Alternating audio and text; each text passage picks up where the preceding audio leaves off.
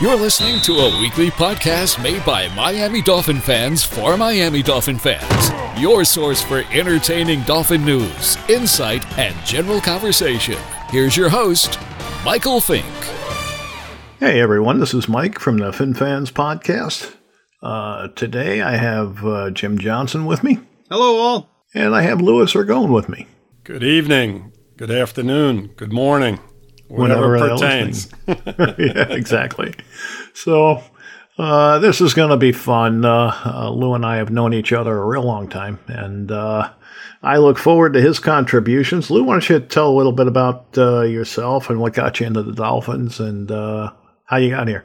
Well, I grew up in upstate New York, and most of the people around were Giants and Jet fans. So it became a situation where being a Dolphin fan was a little rough growing up.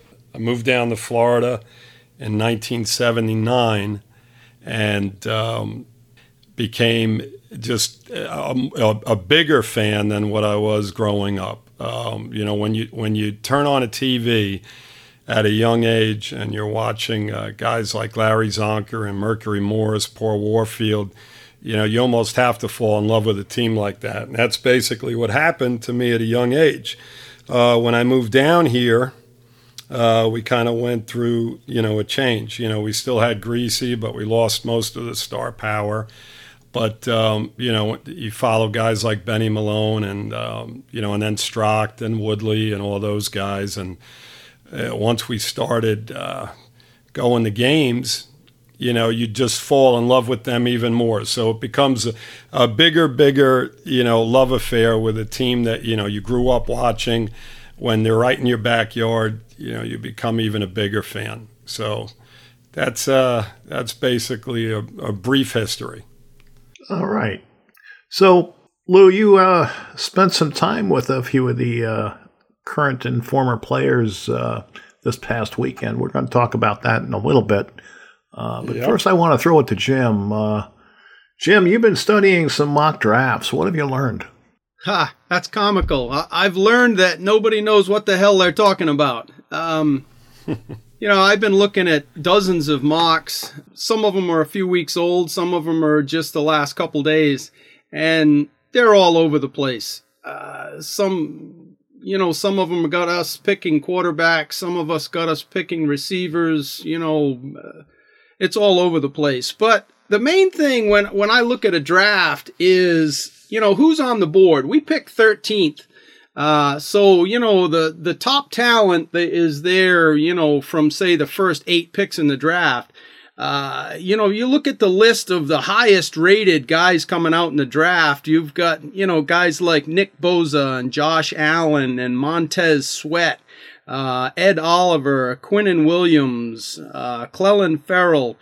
And then Kyler Murray is the first quarterback. He's number 7 on this particular list. Greedy Williams, cornerback at LSU, is 8.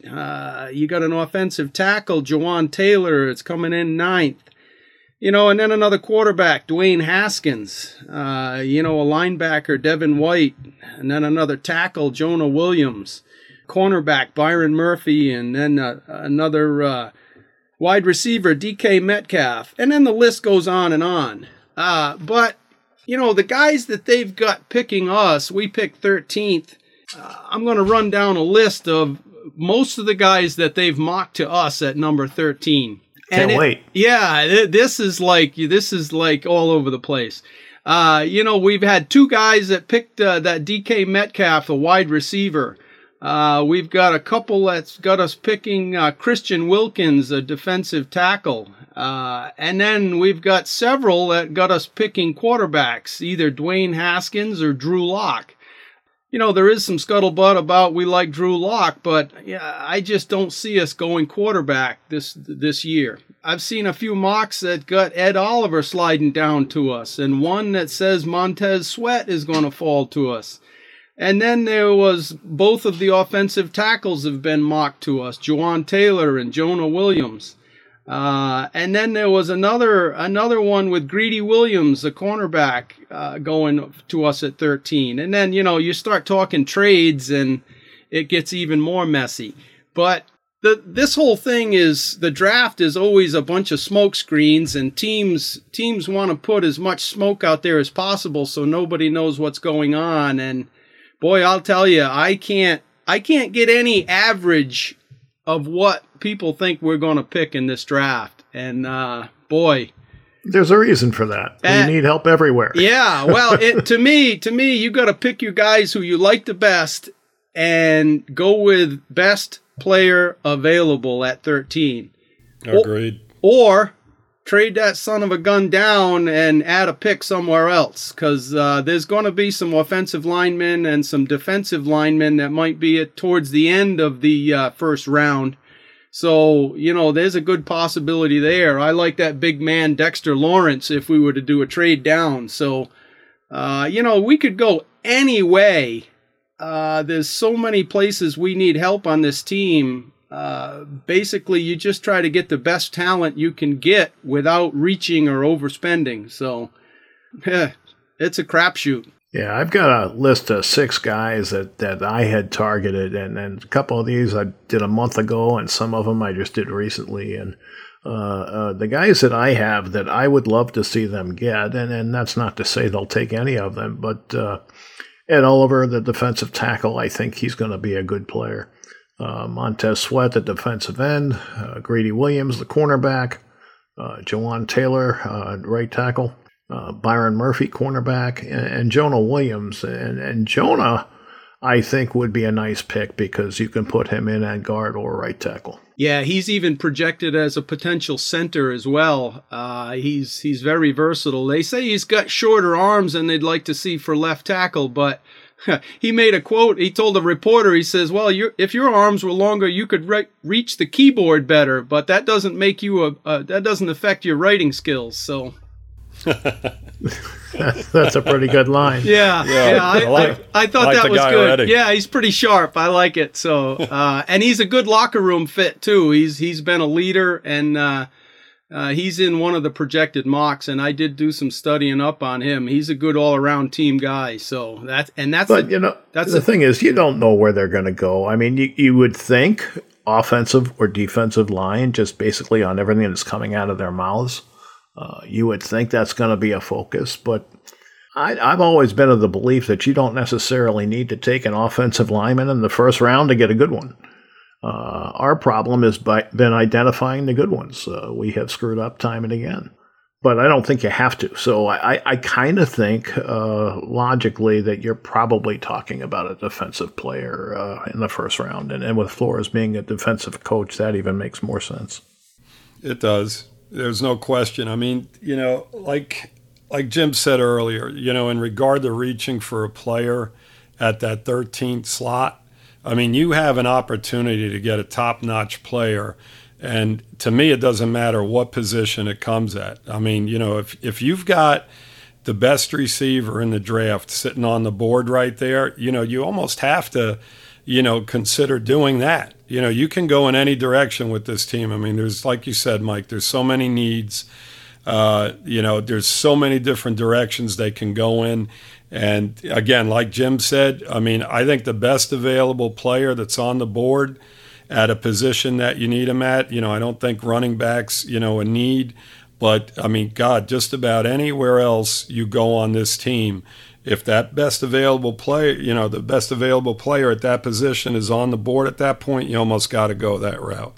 Yeah, I would say safety and running back are probably positions we're okay at right now, assuming they keep Jones and they keep McDonald. We don't know that that's going to happen, but assuming that's the case, I would say we're okay at that position, at those positions. Now, are there any other positions you guys feel we're okay at that we really wouldn't gamble a first-round pick on?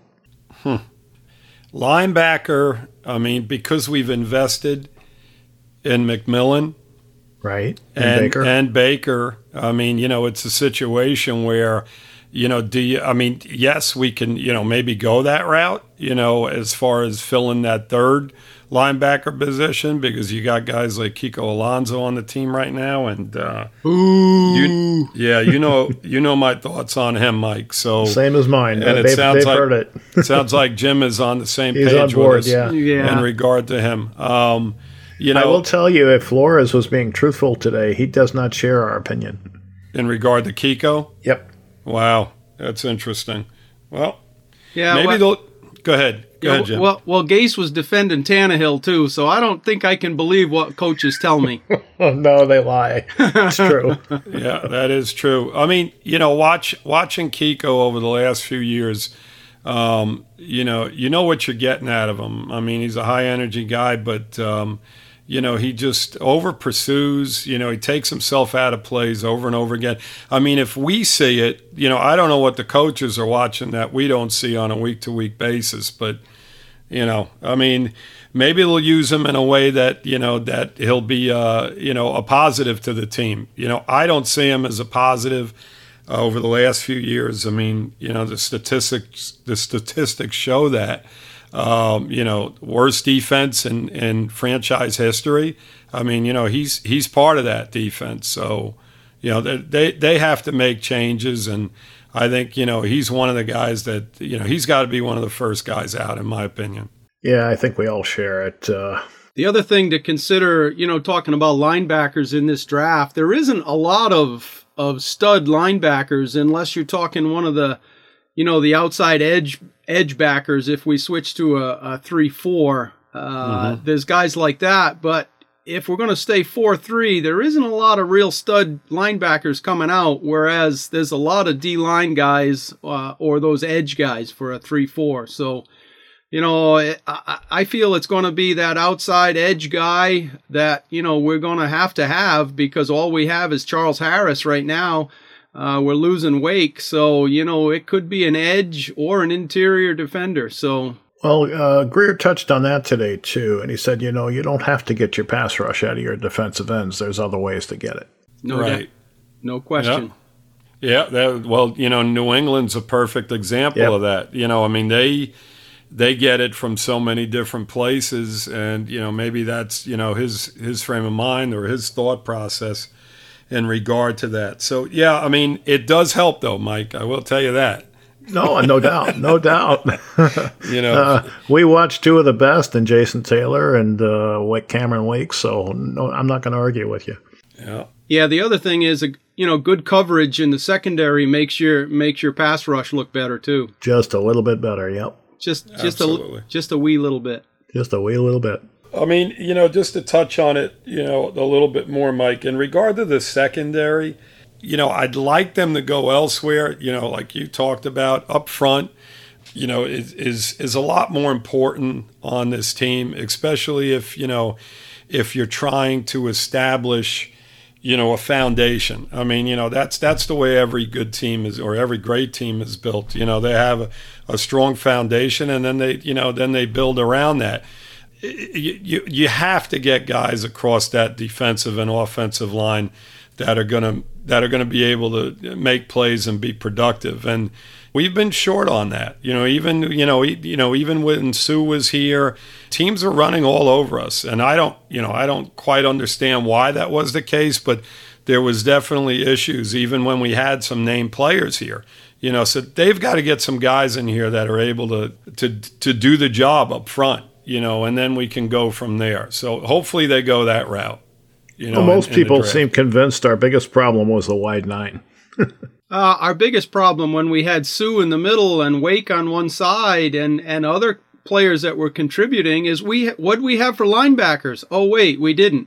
Right. So, I mean, you can't fill every gap. That's the linebacker's job, and they should be able to feed off those double teams that those other guys are collecting, and they just couldn't do it. They were always blocked or out of position, and it was painful.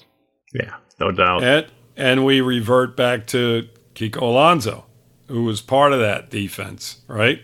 Yeah, right. Yeah, but at least we're not paying him much, right? Oh, wait. Yeah.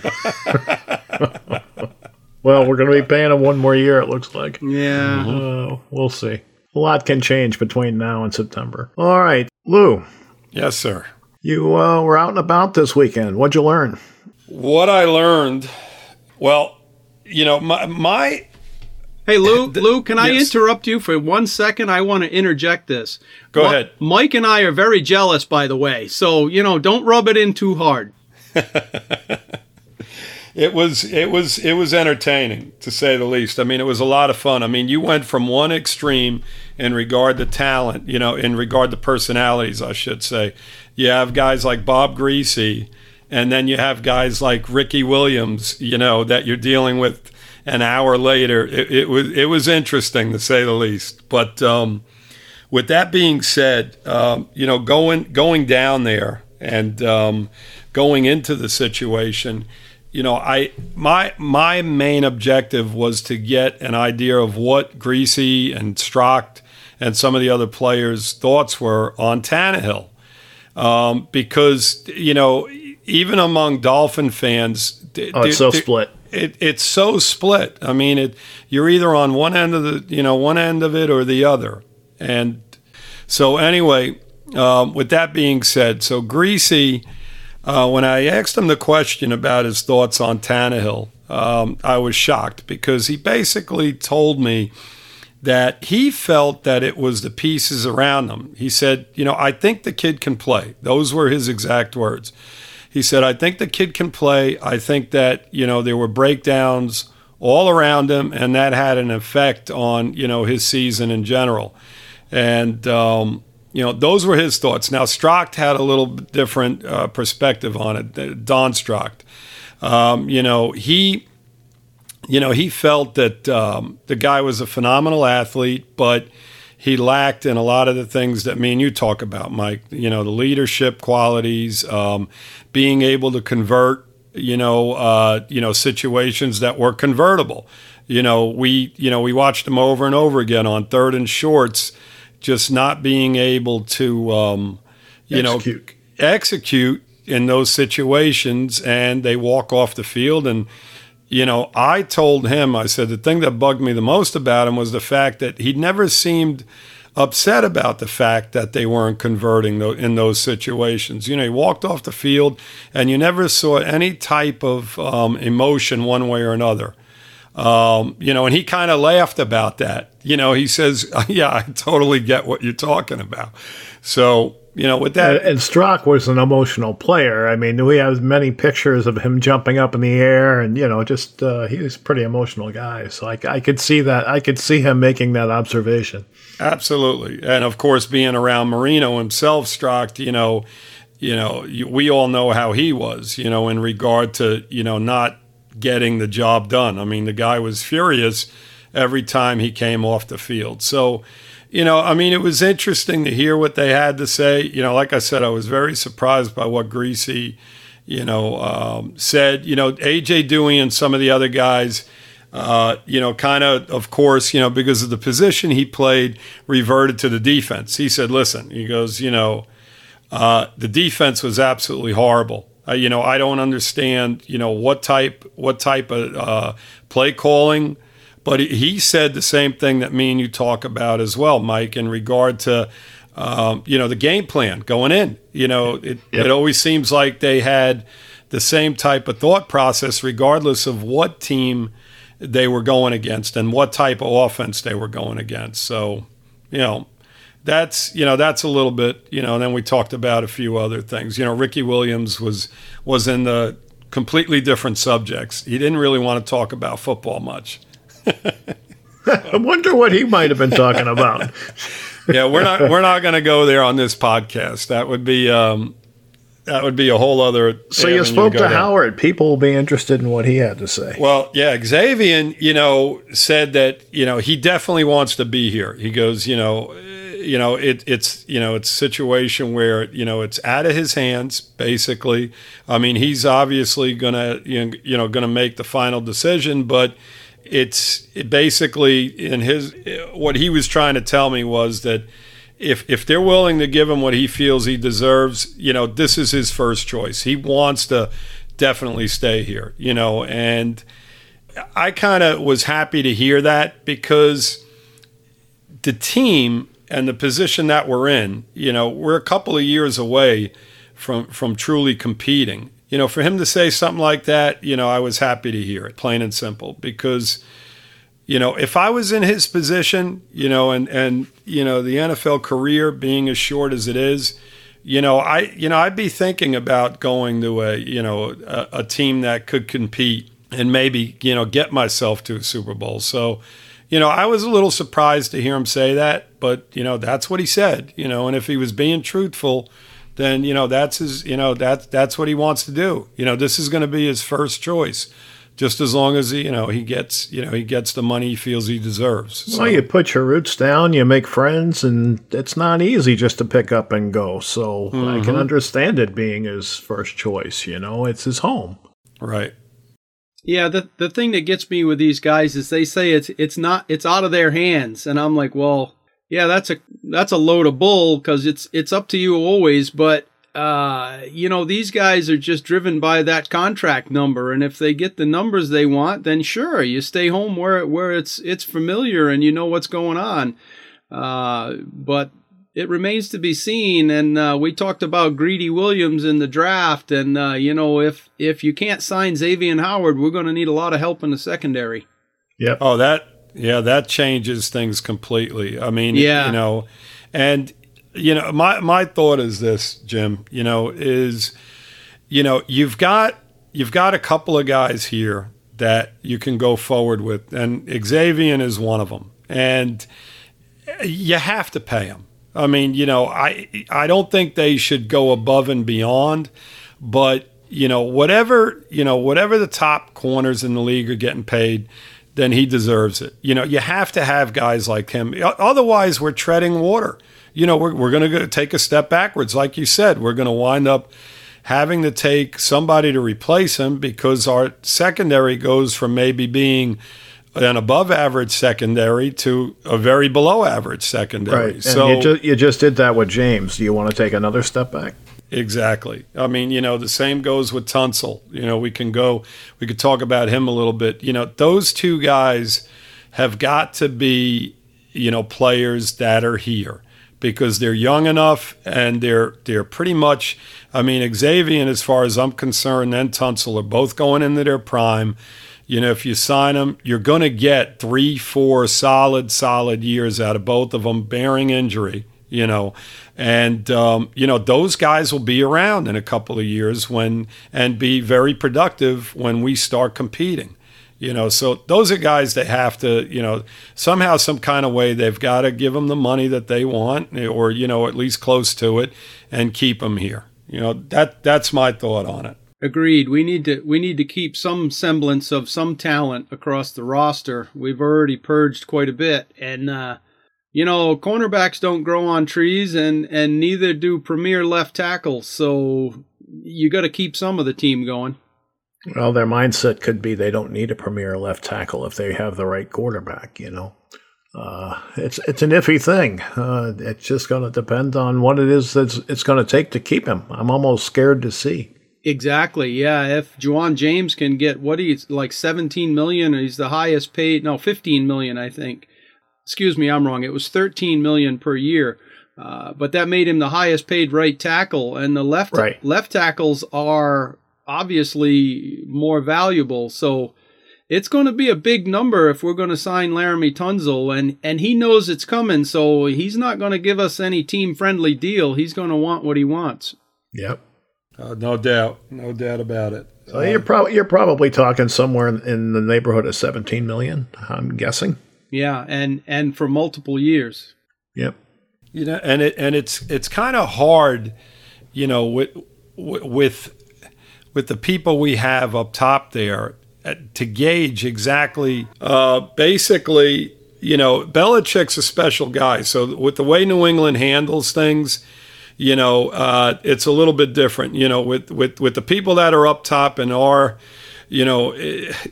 with us, we almost have to, I believe, lock these guys down and go from there. We can't follow what New England does. I think we have to, get some type of foundation like I talked about earlier, and then go from there, So we'll see. We'll see what these guys do up top, and hopefully, they keep some of these players around without moving on over and over. Yeah, it's going to be interesting to see how they decide to do it. There's a case to be made for what Belichick does. But are we in, we don't have the same luxuries that Belichick has. We don't have Brady at quarterback and some of the other talent that he has. So we need to start somewhere. And maybe paying these guys a little more than you probably should is the way to start. Then again, maybe it's not. We'll see how they feel. Mm-hmm. The other thing with the Patriots is they've been winning for 15 years or something. So players are happy to go to the Patriots because they know they got a good chance of going somewhere in the playoffs. And agreed. So, it's a lot easier for the Patriots to sign a guy to participate with that team mantra. Granted, the top shelf guys are going to go for the money no matter what. They didn't sign a lot of their guys, when they had those big contracts coming. But they have the ability to move on and plug somebody else in, and they have a system in place. We're trying to build a system, so we're not going to be able to make all those moves and have as much success because we just don't have the foundation built yet. Agreed. Absolutely. I mean, I agree with you 110%, Jim. I mean, they have, New England has the ability to do just what you said. What kind of message are we sending guys around the end? I mean, who would want to come here if we let some of our key players just walk away and not pay them? I mean, how are we going to get the type of free agents that we want? You've got to somehow form that foundation and then, build from there. And, the two guys we've talked about, during the whole podcast here are, Tunsil and Xavier Howard, are keys, going forward. Again, we'll see what they decide to do. I just hope that they keep them around. And what about Baker? How do you feel about him? Okay, so Baker, showed a lot of potential last year in my eyes. I felt that he's got the ability to be a player on a defense that needs more players. You're not going to get, Lawrence Taylor type of play out of the guy, but I think he's a very, very solid player. McMillan, I'm a little bit more cautious, in regard to going forward with him. But then again, he could excel with guys around him, guys up front, he could get better. But I think Baker's a guy that, I think sticks, on this team. And there's a few guys across the defensive line that I feel are pretty solid. Harris,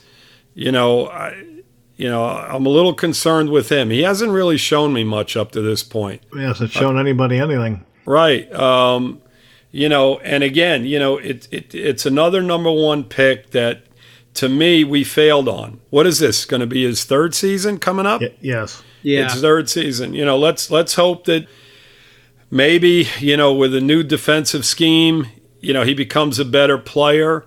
It's a if big they go year to a for him. 3-4 and they put him an outside linebacker, maybe that's his answer. Exactly. Right. That's where I was going with that, Mike. So we'll see. I mean, this is a big year for, like you said, Mike, guys like, Baker, more so McMillan and Harris, because they're now, both of them are now going into their third year. I know McMillan lost the season, but I did think he progressed as the season went on. I don't think he was above average at any point, but I do think he went from being pretty bad and pretty slow to serviceable. Right. Yeah, Well, his footwork seemed pretty slow, especially in the first part of the season, but I think a lot of that was his confidence. That was a pretty big blow to him to go from, being going to the NFL and playing in the big show to being out for a year. And that's hard to come back from when you have a year-ending injury like that. Right.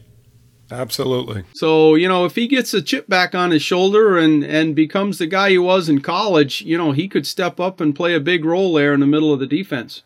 All right. Anything else you guys want to add tonight? Well, I mean, did we talk about the draft at all, Mike? Well, we talked about what other people thought of the draft. We've got a few weeks before we have to talk about the draft. Yeah. in regard to the quarterbacks that are up there, I mean, you guys tell me, is there anybody that you guys feel, if they're there on the board at 13, that we should take? I can make a case for any of them, and I can tell you why I wouldn't want any of them. Okay, so you're in between on it. Yes. What about you, Jim? I'm not sold on any of them myself. When I watch a quarterback, I can't always tell you exactly why I think he's the guy. We talk about that it factor, and Kyler Murray's got a lot of that going on, but there's only so much you can do when your legs are 60% of your game. That tends to shorten your career as a quarterback. If I'm picking a guy 13, it wants to be somebody that doesn't depend on those legs quite as much. He's not as tall as I'd like. He's not as, blah, blah, blah. But the bottom line is, a few months ago, none of these quarterbacks were exciting guys. And everybody was already talking about the 2020 guys, Fromm and the other guys. So there's 3 or 4 coming out in 2020 that everybody agrees are better talents. So why in the last 2 months is everybody winding up about these guys coming out now? If they weren't that great 4 months ago, why are they so great now? Because teams need quarterbacks, that's why. Well, I get it, but looking at it from the Dolphins standpoint, if I'm the general manager, I'm not picking anybody this year. Yeah, I don't. Well, I'm not going to say I'm not picking anybody, but I don't think I'm using a first-round pick on a quarterback for various reasons. We've talked about most of them. I just think I'd rather wait. I'd rather take a guy I really have strong conviction about, and I'd rather do that after I've got an offensive line than before. Absolutely. I mean, I would love to see some teams that draft in front of us take some of these quarterbacks, because like Jim stated, I don't know where these guys have come from in regard to the draft, how they went from being average Joes to all of a sudden, being guys that, teams are considering. And if that's the case, if 2 or 3 of these teams take a quarterback that are drafting in front of us, then I'll be happy, because I don't like any of them. Like you said as well, Jim, I don't like any of them. I really don't. For one reason or another, none of them, I don't feel any of them are going to be, worth that pick at number 13. Now, like you said, Mike, if they drop down into the second round and they're there, then you know what? You roll the dice maybe. But at that number 13, because of our history, and I mean, it's been, how many number 1 picks have we really hit on over the last 20 years? I mean, what are we at? Maybe 30%? As far as guys that actually became solid players in the NFL. I don't know. I think that's a stretch. It's more like 10 or 20%, I think.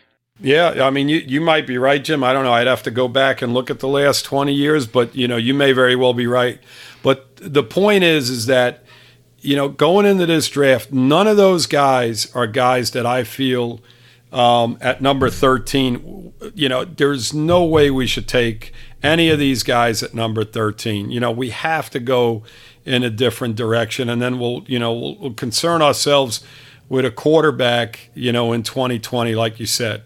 So we'll see what happens. You mentioned talking about where these quarterbacks are supposed to go in the draft, and most of the mocks got Kyler Murray going number 1 overall to the Cardinals. Yeah. And then they've got several of them got Drew Lock going to the Giants. Dwayne Haskins to the Giants. Dwayne Haskins going to the Broncos at 10. So those 3 quarterbacks are, and then of course, they got Dwayne Haskins and Drew Lock going to us at 13 and a few. So there's several teams out there that need a quarterback. Arizona's got a good shot. What do the Raiders do? They could pick another quarterback. So, New York needs a quarterback. So, realistically, the Broncos need a quarterback. They signed Flacco, but he's Joe Flacco, so. And he's short term, much like Fitzpatrick is here. Yeah. It's not a guy they're going to bank on Right. going forward. Yeah. I mean, that benefits us. If 3 quarterbacks are gone by the time we picked, then we're getting talent at another position, and I would love to see that happen, because man, you're taking 3 picks off the board. So now basically you've got a situation where what are we at 13? So we've got like nine players in front of us. I mean, so we're getting the 10th best player in the draft at any other position other than quarterback, and that'd make me an extremely happy camper. I'm good for that. I'd love to see that happen. Yep, because then you're Ed Oliver's, or one of these guys is going to slip down. Yep. Yeah, exactly. That's how we got Fitzpatrick last year. Yep. Right, exactly. And that guy's a player. We need playmakers. We need people that across the lines that can move people around. I just hope that's the case, because I think all these guys are a reach at 13. Yeah. There's several mocks out there that got us picking a quarterback, and then Ed Oliver or another one of the D linemen is going number 14 right after us, and I'm thinking about, man, do these guys even research the Dolphins? And it's just, I don't know. I'd like to see all those quarterbacks be off the board early, and then we'll have a better selection at a top talent. Well, to me, it's virtually impossible to do a mock draft with any accuracy. First of all, you have trades that happen. You have players that drop for no apparent reason. And, there's just so much involved that you have no way of knowing beforehand. So taking the time to do a real mock draft, to me, is a waste of time. But people love doing them, so. And based on the page, people love reading them, too, or at least arguing about them. Yeah, I mean, it gives us something to do in the off season, and a lot of people are getting paid, to put those mock drafts together. I mean, this thing's become so humongous, it's crazy. It's crazy. I mean, Jim, when you were doing the research today, I mean, how many mock drafts did you look into? How many different were there? Realistically, I couldn't even begin to tell you how many they actually were, because they've been doing mock drafts. They've been doing these mock drafts for months. And, I just want to know, did you pay for Kuipers? Oh, man. No, I didn't. I tried to get in through the back door, and I did steal a few here and there. But, some of these mock drafts that we're talking about Bucky Brooks and Lance Zierlein and Peter Schrager and guys that are in the know. But it's all personal preference, and you apply your personal preference to each team, and you think, well, if I'm the GM, I'm going to do this. And so every one is all conjecture, and it's biased. I read a bunch of reviews on guys coming out, and you'd have 4 or 5 reviews on one player, and one guy would think he was the next coming of Christ, and the next guy said, oh, he's not even going to go in the first round. And it's like, come on, are we talking about the same player here? But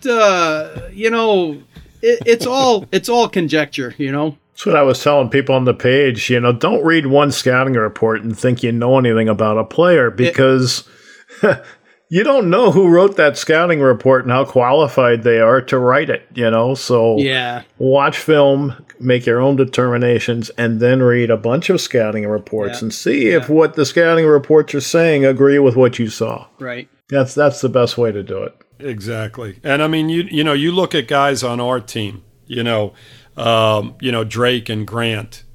Those 2 guys are both playmakers. What did Grant have? Touchdowns 4 different ways last year. I mean, kick, punt. Did he run? Did he run one in, Mike? I don't think so. I don't remember. I don't think so. The short pass was basically a run, but yeah, basically an extended handoff. I mean, the guy's a player. But he's explosive, no doubt about it. I mean, yeah, and I mean, these are guys that we got in later rounds, and we really, really have to hit, all the way across the board in this draft and next year's draft. I mean, we have to get guys like that are going to come in and be playmakers. You know, we can't keep missing on these draft picks. So I've always been one that you take the best available player, period.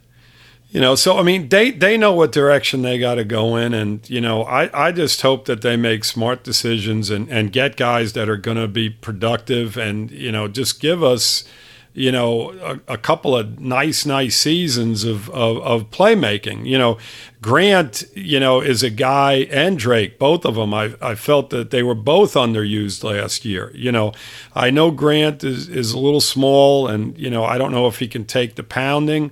But, you know, you use him in a way where he doesn't necessarily have to take that pounding. And, you know, you get more out of them. I mean, those guys were both underused. I mean, Jim, me and Mike talked about it over the year. I mean, what were your thoughts on, you know, how Gase used Drake over the course of last season? Kenyon Drake kind of underachieved to me. Right. And I wasn't happy with most all of Gase's basic scripts for his game plans on offense. He was dependent on short stuff, and we've had this discussion that you're limited by the quarterback and what he can do and the offensive line, blah, blah, blah. I'm kind of tired of talking about that, but I wasn't happy about those plays that he called.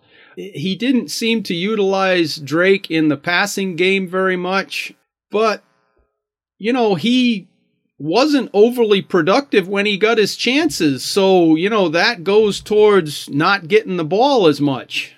Right. So other guys were making plays when they had opportunities. So that's how it goes. When you're making plays, you get fed the ball. So if you're not making plays, well, your snaps go down. I gotcha. He was feast or famine. Yeah. I mean, you know, what's funny is, though, if you look at it, Mike, and Jim, you know, he had how many touchdowns last year? You know, 8, somewhere like that. Somewhere between 8 and 10 touchdowns.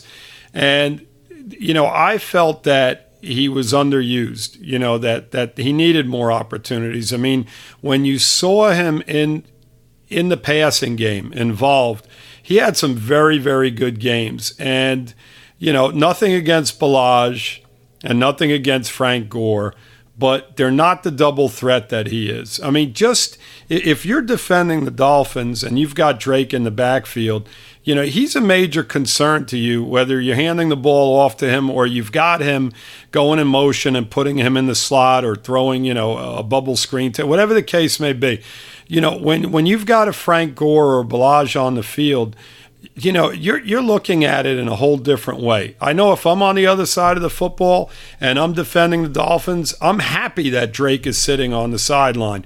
And he did a lot of that last year. And, you know, going forward, you know, I think he's one of our best players. I think that he has to be on the field and he has to be more involved. And I don't know what the problem was last year. And, you know, you might be right, Jim. Maybe he just wasn't being productive in practice. And then when he was put on the field, it was, you know, it was a reflection of that. I don't know. But, you know, in my opinion, you know, I feel that he's a guy that, you know, if this team is going to be successful going forward on offense, he's a guy that's got to be involved more because he's just exceptional in so many ways. He's got great speed. He's got great hands. You know, he's a guy that you can line him up wide and he can go, you know, he can do a fly pattern down the sideline, 40, 50 yards down the field. You could throw the ball to him. Well, look, we know it had to be Drake because it's really tough to get in Gase's doghouse. Right. Oh, boy. Right. Yeah. So, all right. So I do want to thank everyone for listening to our podcast this evening. You guys, thanks for doing it with me. Pleasure. It was great working with you guys. And Joe. And we'll be back next week. Jim, you got anything you want to add? Well, I just want to have everybody check us out over there at the Facebook group, Miami Dolphins #1. That's Miami Dolphins #1. That's where this podcast originated from. And we have a lot of fun talking Dolphins football 24/7 over there. So look us up and join us up over there. If you are listening to the podcast, please subscribe to it, like it, comment on it. And Lou, thanks for joining us. You did all right for a rookie. My pleasure. I appreciate the opportunity. And like I said, it was great working with you guys. I had a lot of fun. All right. I just want to give everybody a big fins up. Fins up! Fins up! See you next week, guys. Take care. Bye-bye.